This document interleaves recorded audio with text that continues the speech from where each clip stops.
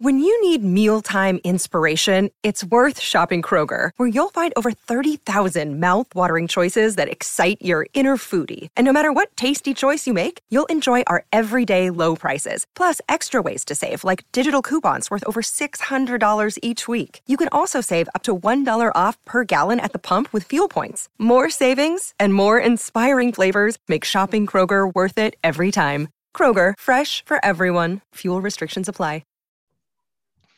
What's up, everyone? Welcome back to Master Your Mindset Podcast, the spot to get your mind right. I'm so pumped to talk to Tom Short, who is the Chief Growth Officer at Lappin 180. I'm pumped to understand what that looks like. And a former FIBA and NC2A Division I men's basketball official. So I can't wait to learn what he learned in that arena. Tommy, what's up, bro? What's up, Colin? Thanks for having me, man. I'm excited to be here. Let's go. And I forgot to mention, maybe one of the best content creators on LinkedIn. Oh, I don't know about that. If you're in business, if you're a leader, if you're a performer of any kind, if you're a parent, Tom has got the best content on LinkedIn. I always like it, reshare. I always learn something. But how about this? How about you give us kind of your story on how you grew up? Absolutely. So grew up in Indy. How I got into officiating is when I had a bad attitude when I was playing grade school basketball. But I always appreciated the referees who weren't robots. They maybe didn't tell me what I wanted to hear, but they at least took the time to interact with me. And it wasn't like one specific interaction, but I always remember thinking, like, I appreciate those referees who came and just talk to me, right? And I'm like, that'd be pretty cool to do one day. Fast forward, college, everything else. And I've always said, like, I want to get into that. And it's like anything else, success leaves clues. So it's like, all right, let me go find who's doing this at the high school level, who's doing this at the college level. You start working little kids games all day on a Saturday, then you move into high school and you get into college, and then FIBA came along. But I always appreciated the refs that had a conversation. And to me, I was like, that's what I want to do. I want to be one of those refs who's firm but fair, can have dialogue. You might not like what I say, but that's okay, because that's part of the game. We're just a small piece. And the more that you don't know who officiated, the better the game that we had. That's great. And then maybe give us some stories about some crazy coaches, some players, or maybe what you learned. I mean, because the best officials, you don't notice that they're there. Mm-hmm. Correct? Absolutely. Absolutely. Now we have some people. Now I recently stepped away, but I still have some colleagues who, and I won't mention any names, but they like it to be known that they're on the game. But the truth is, whether it's myself or anyone else, you take one of us off the court, the game will still go on. None of us are bigger than the game. So a couple of stories. One of the stories I think that your audience will appreciate is my work with the 2012 Olympic team. So for your listeners, a brief background on the roster, just littered with future Hall of Famers. So the starting five was Chris Paul running the point, Kobe, LeBron, Carmelo, and Tyson Chandler in the five. That was your starting five. Off the bench, and this is when they were all still with OKC, Durant, Westbrook, Harden, Darren Williams running the point, and Blake Griffin. So that was now Blake got hurt. So they brought in some guy who'd gone to Kentucky, Anthony Davis. I don't know if you heard of him. He was the 12th man on that team. And then Andre Iguodala and Kevin Love rounded out the squad. So two stories, and it'll give context into our conversation today about overall mindset and understanding how important this is, and how the elite understand that this is what separates them from a good player and a great player. So we're running situational plays, Colin, and this particular play, someone got hurt. So Anthony Davis came in. He wasn't even going to practice, but and this is close to the media, just the officials, the team staff and the team. And the coaches are Coach K, Coach Boeheim, maybe Coach Painter, Coach Hop, who's now at Washington. So it was just like a who's who for basketball. So we're running side out with like 4 seconds on the shot clock. There's a high screen. I think Durant maybe screened somebody, and AD comes off in the lane, catches the ball. He's going to have a wide open layup. when I say Anthony Davis's head snapped back like one of those crash test dummies in the car commercials because Kobe two-hand shoved him from the free throw line and AD ended up past the basket out of bounds. I've never been in shock in my officiating career where like whistle comes out and like jaws open. And I was like, did I really just witness that? And I won't repeat to your listeners exactly what Kobe said, but it was something along the lines of, get this toothpick out of here. He doesn't deserve to be on the court with us. And I was like, wow, like this guy takes practice way more serious than the game. And he was very serious in games, but like practice, that was everything to him. And so like that was my first introduction in being in that environment. I've never been around NBA guys. I'd only been college up until that point. And so that was my first sense and real taste of like what elite looks like. And to even know that even at that level, there's not a ceiling of like, hey, we made it to the Olympic team. It's, hey, there's a different level and people are trying to separate themselves even at this level. So what happened? Was there a fight? No, I mean, obviously AD was upset, and Kobe was definitely the alpha on that team. I mean, he made it known like, hey, this is my team. I'm going to set the standard, so you better come meet it because I'm not lowering it. And so, they separated them, and Kobe had some choice words. And then the other story that I'll share is Westbrook was guarding Kobe. Kobe scored 6 straight possessions. And I've heard stories of Kobe doing this before. He was like, he knew how to get into people's mind. Like it was a deliberate technique he used to get into other people's head. He didn't say one word to Russell the entire time that he was just scoring on him. He was talking trash to Harden and Durant to tell them, you better come help your boy because this is going to go on all night. And like at this point, I'm like, what's Russ going to do to Kobe? Like I've never been around this guy, but he hasn't said one word. Like it's like, the person that loses a family member and isn't grieving. It's like, okay, like he should be saying something at this point. This is 6 straight possessions.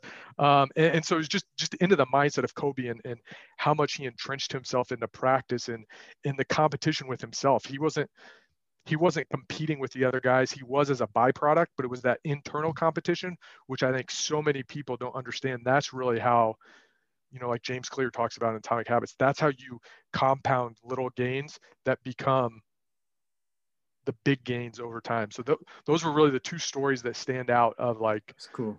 Okay, this is another level. So, and you officiated like in basketball with the athletes in college and those huge programs, you travel the country, those pro players. Maybe what are some other traits that you noticed that like these guys are elite and here's why? So I would say I'm going to kind of take it a little different direction. There was and this as a former athlete. Current athlete. I just got a new baseball glove last week at Dick's Sporting Goods. Come on. Okay, current athlete. It's kind of like you didn't write books. I'm a author, so it's still ongoing. All right, I get it. I'll let you hang on to your glory years. We always hear in sports coaches say, "Next play, Colin. Next play." But I never heard in my 10 years officiating at Division I never heard a coach, and I asked several coaches, like, what does that mean? And so where I'm going with this is I was amazed at the beginning, but then I realized that only a certain few know how to have a process in place for when they make a mistake to turn that off, not attach their worth to that play.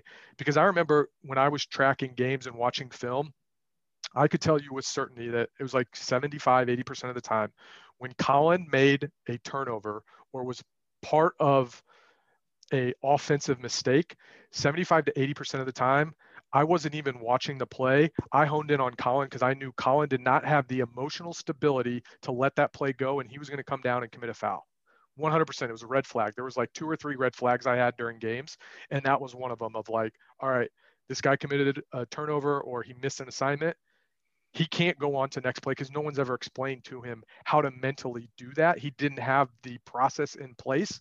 So he would come down and commit. So it was like, hey, Colin made a turnover. All right. This just made my job a whole lot easier. So that was the biggest thing, like just the emotional maturity of athletes that coaches never taught, and I'm sure there's some out there that get into the mindset and the self-talk and awareness and all that. But I was surprised, even at the high Division I level, how often players didn't have something in place to actually move on to next play. Because next play is something you hear all the time in sports. Coaches are just saying it till they're blue in the face. And I'll just chime in. I learned this from my boy Graham Betchart. Follow him on Instagram, Graham the Guide. He's a basketball mindset coach, trained like the best hoopers. And he calls it next play speed. Mm-hmm. And he coaches the phrasing next play speed. How fast can we get to that next play? And he's even said, and you can watch a game on TV, like what you're describing, you can physically witness their body transform and slouch, and, you know, they pout or they yell at the officials, and they're not in the present moment. They're not, you know, getting back on defense, or their focus is in the stands or the coach. So in practice, we can physically train. Let's have an elite next play speed. That last play is over. It's done. Let's just focus on how we're going to win this next play. So coaches, parents, let's not worry about the outcome of the result. Let's focus on, let's get back to that present moment. The fastest we can get to that next play is going to give us the best chance to win. But let's talk about how you transitioned. Actually, do you have another trait? That was one. Yeah, so I would say the emotional stability and being able to move on. The other trait that's a good question. I always went to like the things that I saw like players not doing that I was like, man, if I was an assistant coach, I will tell you this, and I said this to numerous head coaches, turn on any college basketball game, there's 18 guys over there on the bench behind the bench. And I'm like, great. Billy, the kid over there, is tracking how many deflections. Okay, that's great.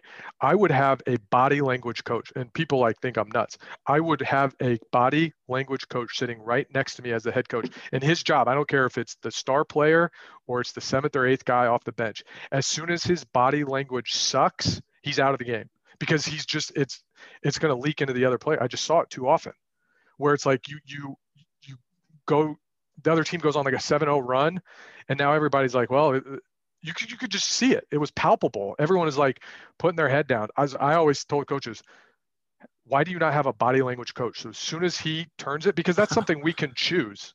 We choose how we respond to. We can't choose what happens, but we can choose how we respond. So I would have pulled someone off.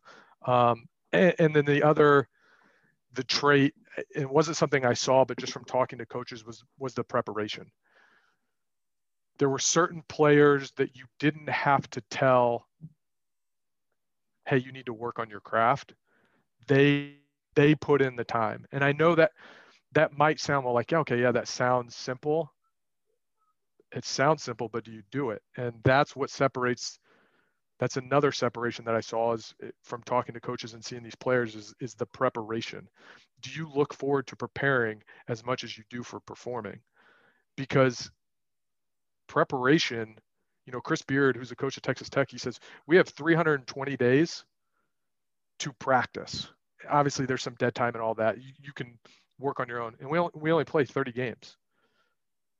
But is your preparation in congruence with the time that you have to practice and play? And most oftentimes with the elite, it is. And for the others, it's not. And it's obvious. Yeah, and that's the adage to fall in love with the process, to love this concept. The journey is the reward, not the outcome.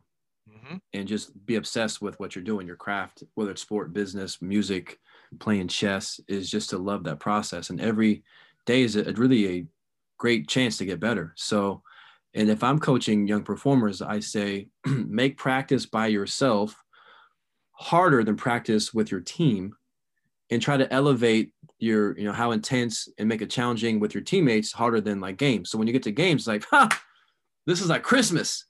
I get to apply all the things that I've done, but I think a lot of performers, they like waste practice. They're just there, just dribbling or just shooting, but they're not getting game-like reps or making it harder or having a risk. If they don't execute a certain thing, what's going to happen? But now there's certain times in practice you got to get your skills developed, but sure, we need to elevate. Am I practicing with a purpose? Another thing about process is having habits and routines which you can scale. It's called being consciously competent. By doing these enough times, we get to the state of, I can do this without thinking. So do you have how you warm up, how you prepare, what playlist, how you sleep, your routine in the morning, how you, again, warm up, and what you say, your routines physically, emotionally, when you're out there on the field, the court, the gym, in your car before a sales call, or before you present virtually. Let's keep these the same. So when it comes time to perform, you don't have to think. So that's just my little adage, as a mindset coach. That's why I love having these conversations. And but to your point, Colin, I still to this day, and no coach, they kind of just like brush their shoulders and like kind of shrug it off, and they're like, yeah, it's just what we do. And I'm like, I've never understood, and I can only speak to basketball. You could probably chime in with football. Why you would do anything an hour before the game or 20 minutes when you come on the court, why you would do anything in that 20-minute warm-up that you would not do in the game. Here's an example, the 3-man weave. When's the last time you've seen a 3-man weave in a game? To me, that's pointless. Then they do this other drill, which is the most asinine thing I've ever seen. One guy runs to the corner, and so there's 2 or 3 guys, and then the other guy's running to this corner, and it's a layup, and then he hands it off. Now he's going to the other corner, and it's like, when are you ever? Now I get it if it's just a conditioning, but like the underhand shots from half court, okay, there is an aspect of staying loose, but it's like, are we going to do this in a game? And it's like in sales, like most people don't even have a process in place for what they do before an in-person call or before a Zoom call. It's like, well, I'm just going to get on the phone. Right? Like there's no priming. There's no, to your point, there's no habit. There's no routine that they can enter into, because either one, they've never been taught that. Number 2, they don't see they can't correlate value to that. And so they just show up. Any elite performer doesn't show up. They have a process in place and how to prime their mind to get ready for what they're about to do. Well, and I would say that weave or that drill where someone shoot a layup, someone rebounds and kicks it out to the corner. I did those drills too. Maybe it's just to loosen up, warm up, get your body moving. But all it is let's keep those warm ups, how you warm up in practice, the same how you do in game. So it creates this trigger. Once I step on this line, once the ball starts bouncing or whatever it is, like I'm gonna lock it in, lock out. But let's talk about Lappin 180 and kind of what you're doing now. I know the phrasing is changing the conversation, changing the results. And you showed me a ball that kind of squishes. Yeah, it says something about mindset. Change your mindset. Yeah. Change your mindset, and hey, team, I want you to visualize a pie graph. Me and Tom were kind of talking pre-show. And I drew like a little tiny sliver and I wrote the word selling. And like 98% of that pie graph is the word mindset. So to me, sales psychology beats sales strategy. So maybe give us some insights on your guys' vision, your mission. Yeah. So really what it comes down to, and you hit it right on the head, if there's kind of 2 camps, right? There's maybe even 3. There's the one that they don't invest in their team with any training, and that's fine. Like that's just leadership's vision or whatever. Then you have, like we were talking about, you do have teams that invest in like product training, right? It's like, here's our product, here's our service, this is what we're going to do. And then the other camp realizes that in order to have a different conversation, it takes things like we were talking about before the show, empathy, having the self-awareness when you're in a conversation to not come in with a preset agenda of questions of like, I'm just going to pepper Colin with these questions. It's having an idea of framework, but also understanding that your prospect is probably bringing in their own unspoken agenda. And so like they don't want to feel like you want or need something from them. They've got their own bias, they've got their own loyalties, and not to mention fear of change is, one of the top 5 fears that human beings have. And since prospects are humans, they've got those same. So yeah, I think too often we see people, sales teams, where if they do invest in their team, it's minimal and it's, hey, here's our product and our service. And it's like, okay, everyone's doing that. So how can we have a different conversation? And it's not worried about the result. It's focused on the conversation. Maybe it makes sense for Colin, maybe it doesn't, but my role is to have that advisor conversation and not just, hey, let me dig at Colin's pain and try to get to the next step, where we see a lot of people in sales. And the last thing I'll add to that, you're always going to have a handful of people. It's just right time, right place. It doesn't really matter what you say, but oftentimes a lot of sales leaders confuse that with success. And that just means that you're in the right time, right place. It wasn't really anything that you did, because a lot of sales leaders that I see, they always want to go to the results or the scoreboard. And they're like, well, our numbers weren't up, so we need to change the results. It's like, well, what are you doing on a daily basis? Like, what effort is the team putting in? What routines do they have? Are they consistent? Are they tapping into mindfulness or meditation? Are they doing something to ground themselves? What kind of priming routine? So there's all those things that you and I talked about before, that for whatever reason, sales is lagging, or business in general is lagging the sports world by miles when it comes to understanding what elite performers are. Because at the end of the day, if you're in sales, that's your performance. It's the conversation you're having with the other person. Yeah, and I tell this to sales leaders, or if you're a VP of a company, with the current trending of like anxiety, stress, and worry, and all these things that we're facing, and with COVID really showed this. I mean, it made we're more aware of what's happening with wellness. Is like, if you're not doing something for your team, you are being negligent.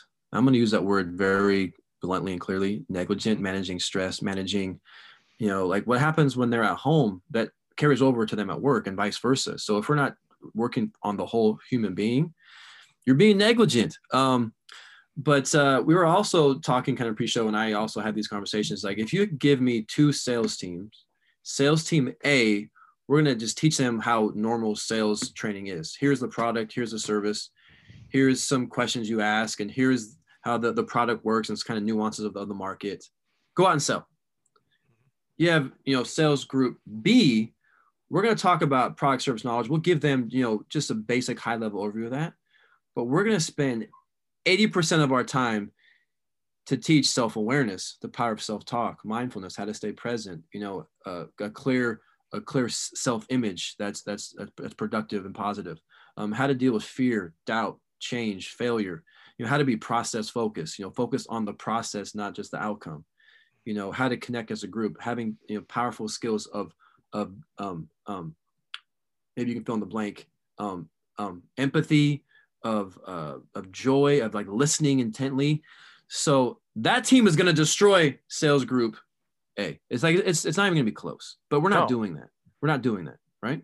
Yeah. I'm with you. I can't remember who's A and B, but I'm going with the team that learns all those other skills that you had just mentioned. Sales team B. I'm with sales team B. Yeah.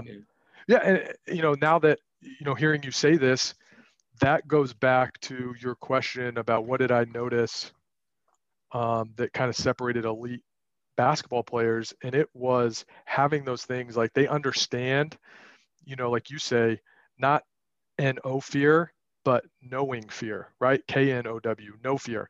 Fear, self-doubt, and negative self-talk, that never goes away. But what do you have in place to bounce back from that quicker, next play speed, as Graham would say, to overcome those things? But if you never work on it, you can't just expect that in the heat of a conversation that your heart starts beating faster and it's like, well, I'll know what to do. You have to train those, and those can be trained skills, so that when you are in a conversation, you're able to be where your feet are, stay grounded, and have that peer-to-peer conversation. But I'm with you. My money's on team B all day long. Yeah. So you can influence other people. That's really what selling is. You want to bring value, listen, and really move them from here's where we are, here's where we could be. But what we're missing on is, before you can influence somebody else, you have to influence yourself first. Like, do you believe in you? Are you maximizing what you have? Do you have the awareness of, let's use some of your strengths, some of your experiences to tie in, to make the message different, to stand out, to be curious about, the customer, but like just optimizing, and like fear is the biggest thing that's really stopping us from greatness. If you were going to give us a few keys, we got salespeople listening, any tangible drills we can do, any tangible concepts that like you've used that helped you, because you're out selling. I mean, you're out trying to get people in on the so maybe give us, if there's any, like, I can give you a few, but do you have like maybe one, two, or like three? Yeah, like keys. Yeah. So I've developed, it's a 2-page sheet. It's not called anything fancy, just my mindset. And I've recorded it into my phone. So this first thing I do in the morning, I'm reading that. In the car, I'm listening to it. So it's getting it ingrained in me, and it's helping me get into a place where I'm not worried about any outcome. I'm I'm entering into all of these conversations with this mindset of this conversation could potentially be the answer to their prayers, not mine. So the answer to my prayers is commission, more sales. Our prospects don't care about that. But when you have this mindset that a conversation might help someone, we don't know who. So that's why we want to have as many conversations as possible. But when you have this mindset that a conversation could potentially help the other person, you remove all of that self-worth that you're attaching to the outcome. Because when your self-worth is attached to that outcome and then it doesn't go as planned, then you crumble up into a hole. And then whatever you had planned for that day, you're like, well, rejection's no fun. Like, I don't want to experience that again. I'm going to send emails or like just become complacent and get comfortable. And I'll do that tomorrow, right? I think that's the most dangerous word in the English vocabulary is tomorrow. So what I do to prime myself before I call or before a conversation, that's the big thing. Another thing, and you know Dr. Ken Revisa, and I got this from him and I used it on the court and I still use it today.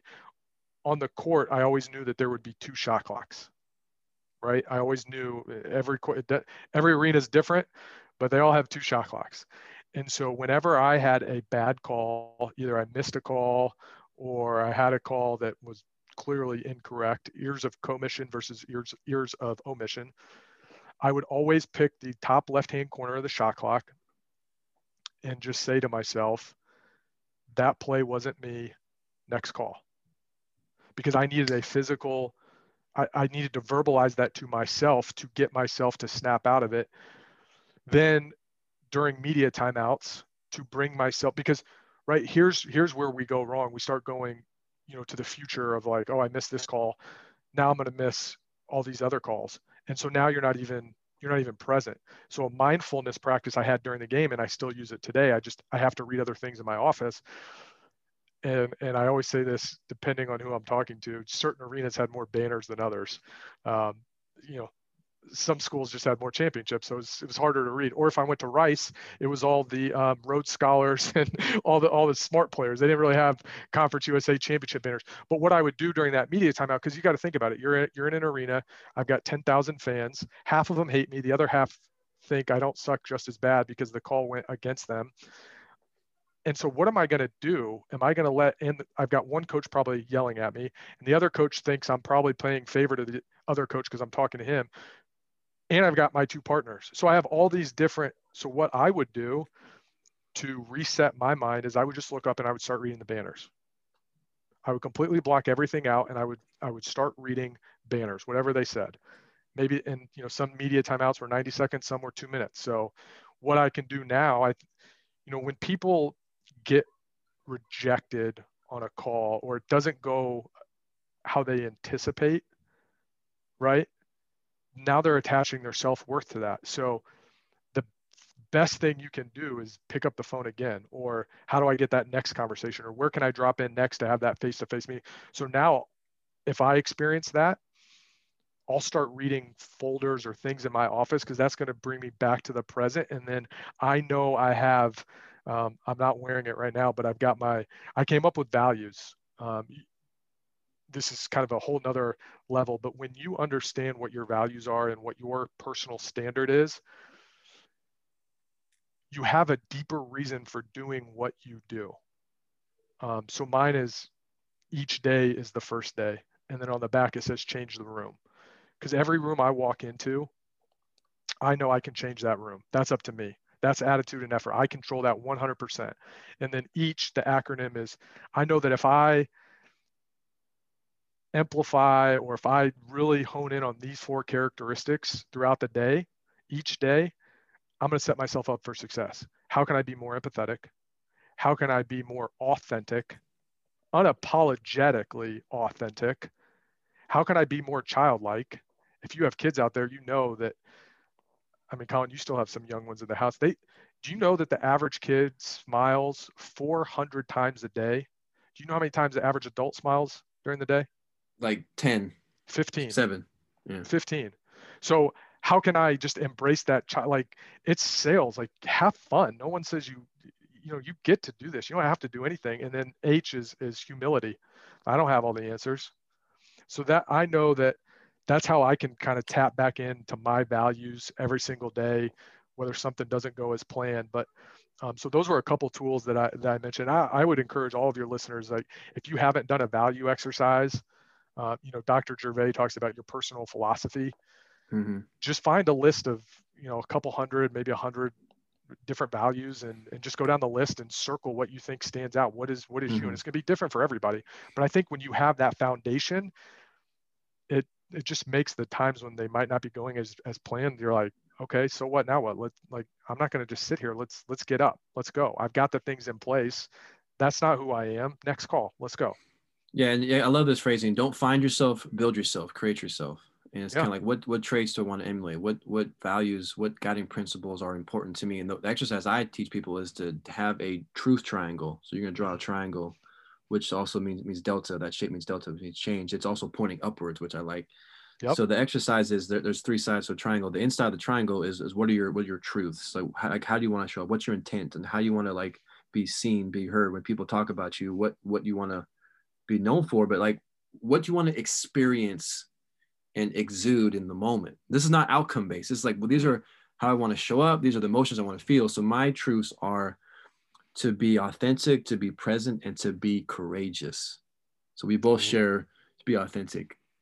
And then on the outside are my like core values, like the behaviors and the actions I want to emulate daily. And I talk about being a G: gratitude, giving, growing every day. So I have like 6 words, and it's just like, it's a symbol, it's a shape. So that's legit, man.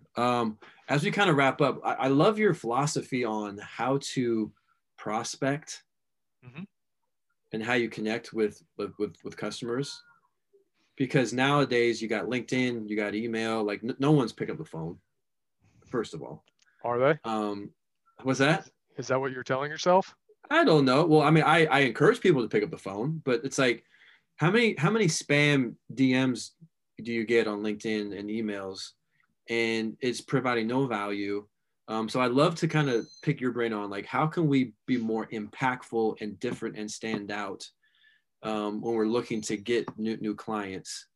So I'm going to start there. And then my like other question is, I'm going to pick your brain on your philosophy on how you make some dope content online. But let's talk about that kind of first one. Absolutely. So first, and you'll appreciate this, be careful of the story that you tell yourself. That's one of my big things that I always tell any person that's in sales. Be careful of the story that you tell yourself. Because I would venture to say, Colin, and this is from talking to leadership teams, members of the C-suite, VPs of sales, that the average prospect gets 120 emails a day. 120, right? So you're fighting for their attention of 120.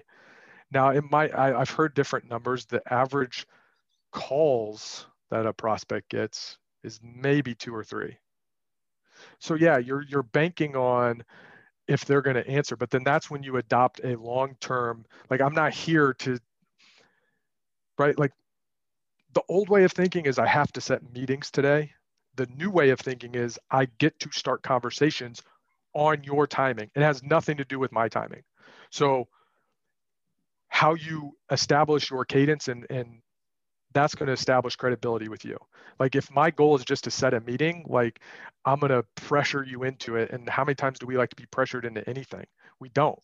So maybe you switch up the times that you call. CEOs or VPs of sales are usually in the office early. So I tell people, like, 7:30 is probably the earliest I would go local time, but try to get them between 7:30 and 8:30, because that's kind of when they're still in like planning mode before the office gets busy, or even maybe the kids are up. So try that, and then try towards the end of the day. But have a strategy of long-term, not this, like, how do I just get Colin to a meeting tomorrow? But I think so often, and maybe it's either the leadership or just the scarcity mindset of like, oh, I've got to get this appointment today, or else It's like, no, when it's right for him, like give value. The biggest thing I see with salespeople is whether the message is on the phone or an email or LinkedIn, it's all about them, their product or service. They mention their company on average 3 or 4 times. I never mention Lapin 180 because nobody cares. I'm going to talk about problems that I know other people in your industry are dealing with. I'm not saying you do, because I'm not going to make any assumptions about your specific business, how I can increase this or guarantee that, like, no. But I know about problems that your peers are facing, and it might make sense to have a conversation. Maybe it doesn't, but I'm going to ask you a couple tough questions to start that conversation, whether it's phone or email, just to get you to think. But that's the number one missing ingredient in prospecting is emotion. We are not logical beings. We are emotional beings. And when you can tap into the emotion of problems and understanding that people make emotional decisions and then rationalize it with logic, that's when you start to see some small gains that will just build over time. Yeah, and I try to simplify everything. So you said a lot of great things there. If you were to summarize that in like 2 or 3 keys for us, the listeners, okay. Step 1 is to be patient, something like that.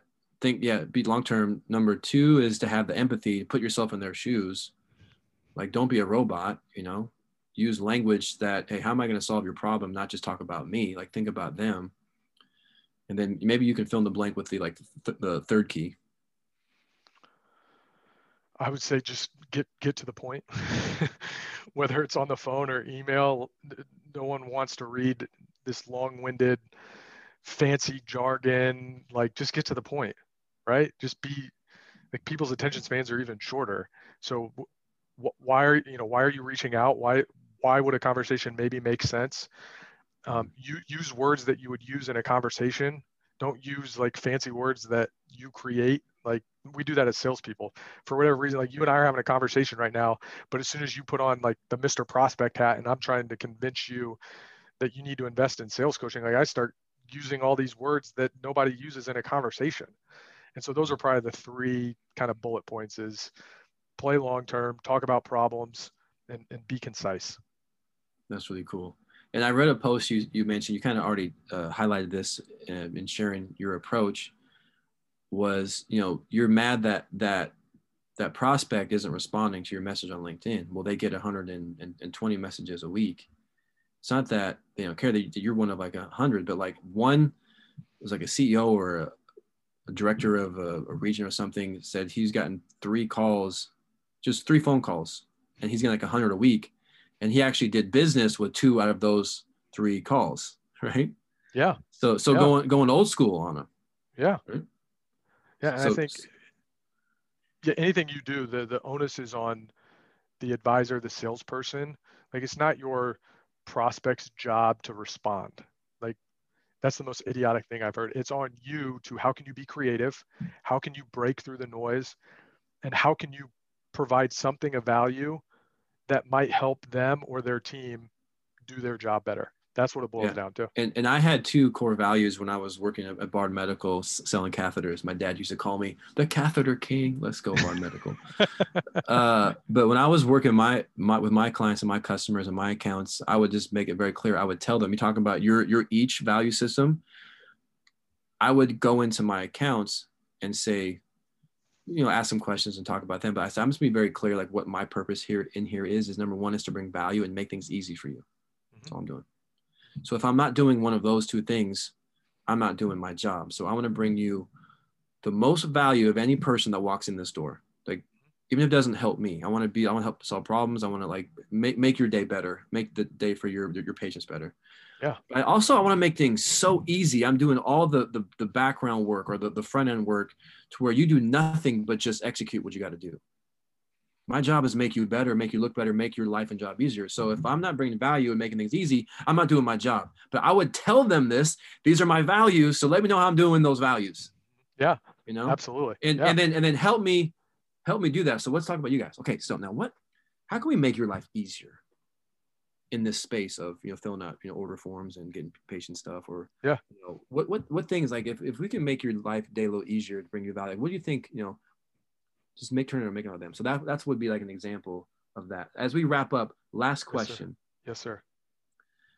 Bro, I love reading your content, dude. You're a good thinker, but you make things make sense to me. Like when you write stuff, like your posts, like if you're in business, you need to follow this dude. Follow Tom Short on LinkedIn. So I can't wait for you to create an account on IG. So like Twitter, are you on Twitter? I'm not. Dude, you only got the one silo, huh? One LinkedIn, and I didn't have LinkedIn until I came off the court. So I just there's crazy. I mean, fan is short for fanatic. I've heard too many things with officials where people, I see you know what I mean? So I didn't have anything out there when I was on the court, because now you have a family and it's like, I'm protecting them. I'm keeping them out of it. So yeah, LinkedIn for right now. But give us a masterclass on your, like how you manage like your content, what you write, what you post, because it's awesome stuff. I appreciate that. So I'm of the belief that, and we've talked about this, like whatever your lane is, like own that lane, and people that are interested will find you, right? Like over time. Don't post or create stuff, how can I get the most likes? How can I get the most comments? Because I've had situations where I post stuff and I've had conversations started with people and they've never liked anything. So, and don't get caught up in how many people view. Just do you. Kind of back to the A of me is authentic. Like I'm going to talk about 3 things in every post. It's going to cover one of these 3 things, and a lot of times I'll connect either all 3 or at least 2. Mindset, officiating, and sales. I'm not going to talk about anything else. That's what I know. Mindset, officiating, and sales. So that's kind of like stay in my lane there. Then the second thing is any post before just like posting, and there's some, we won't get into like how I format it and all that, but I will record what I'm going to post as if Colin is sitting in my office or at my house and he and I are having a conversation with whatever I'm about to post. Because a lot of times, back to what I said earlier, how we write is not how we converse. So I will physically dictate what I'm going to post as if I'm having a conversation. Then I'll type it out. And then I've got an app called Hemingway Editor that tells you what grade reading level it is, because everything you write should be about the 6th grade level. So if it gets above 6th grade, or if I have any sentences, I do this for email too. If it has any sentences that are hard to read or very hard to read, like I'm scratching those out. So that's kind of my secret sauce. Hemingway Editor, $20. Go ahead and get that. You can thank me later. And I talk about those 3 things, and I make it easy, and I don't like to get into the weeds too much about like science of things. I want to make it, to your point, relatable. And then I've got a unique perspective from officiating that not too many other people have. But like I tell people all the time, officiating was my PhD in human interaction, from rejection, how to handle conflict resolution, how to have conversations in short bursts with someone who's upset with you, how to be a team player, but also have this question top of mind: how can I be the best partner tonight? And that will take care of everything I need to do for preparation and when I'm on the court. So tying all that in, and then from conversations like this, I've already written down 3 things that came to my mind while you and I were talking of ideas. Or if I read other articles, I'll write something down. And how can I tie that in? Maybe I read about being a dad or something. How can I tie that into officiating and sales? So I get ideas from everyone. I try to stay in my 3 lanes: officiating, mindset, and sport and sales. And people seem to like it. I don't know. I think it's okay. No, but I bet you got some deals because you're posting on LinkedIn. That's all we're saying. But you're posting to bring value and to help, and to share what you've learned. You're not doing it, well, I hope this post is going to get some sales director reach out to me. No, it's like, this is what I'm thinking. And to me, I think writing some of these things down, having structure, it's gonna help you be more clean, more efficient. It's gonna help to organize your thoughts. And when you're taking in content, that would fit in this bucket here with the fishing, or that would fit into sales. That would fit into mindset. It helps organize your thoughts. And when you're learning new things, I think that's really, really cool. But again, it's just to separate yourself from the outcome and be of love, be of service. And if you expect nothing in return, you send out this frequency, man, this pheromone, this just abundance, this love, Let's go. Good thing, good things come. Well, I enjoyed our conversation, man. I feel like we were on the same wavelength. I'm so glad that we got connected on LinkedIn, which is how we got connected. Yes, So sir. you are in Indy, I'm in Seattle, but we're able to connect, converse. I can see your face, man. That's a good looking head. That's a good looking line behind you. You got a good looking collared shirt. I just got done working out. I got the backwards hat and the hoodie, but it's all good. Any lasting things that, knowing what you know now, Tom, last question, knowing what you know now, what advice would you give your younger self? And you can pick whatever time that you needed some sage, hey, Tom, this is what you need to be doing. This is what you need to stop doing. Can I say two? Sure. The first is, and I'll give context because people don't care about you. Your family cares about you. Your close friends care about you. Everyone else has so many things going on in their world. They don't care about you. And when you can remove that thought from your head of worrying about what does Colin think about how I look? Is Colin going to be worried about what I say? No. I mean, even before we got on our call here, I meditated of like, how can I show up and be of service? So the first thing I would tell my younger self is like, people don't care about you because they've got their own junk in their life. Like everybody's going through something, some big, some small. A quick video, I think all your listeners should go pull up on YouTube. Just type in Cleveland Clinic Empathy. Cleveland Clinic Empathy. It's about a 5-minute video. Just go watch that. That's all I can say. Cleveland Clinic Empathy. Just type it in YouTube. So the first thing, people don't care about you. And then the second thing is be a better listener. And that sounds easy. And it's like, oh yeah, I'm a good listener. Are you? Do you listen to speak? Do you listen to respond? Or do you listen to understand? Those are three very different listening capabilities. If you're listening just to wait till the other person's mouth stops moving, you're going to be in for a world of hurt. But when you show up and you want to listen to understand because you value that conversation, that interaction, watch how your conversations change. I don't care if it's in business, if it's with your wife, if it's with your kids. Listen to understand. And it takes time, and it's a practice, but listen to understand.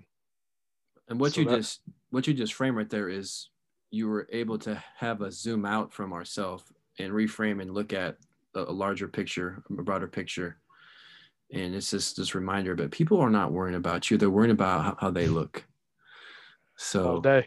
That's it, man. Well, Tom, super fun connecting. Got great notes. I took 2 pages of notes today, man. I'm going to come back to this stuff. And I always learn a ton talking to you. So I'm grateful for your time, for your knowledge, and all the great value that you offered.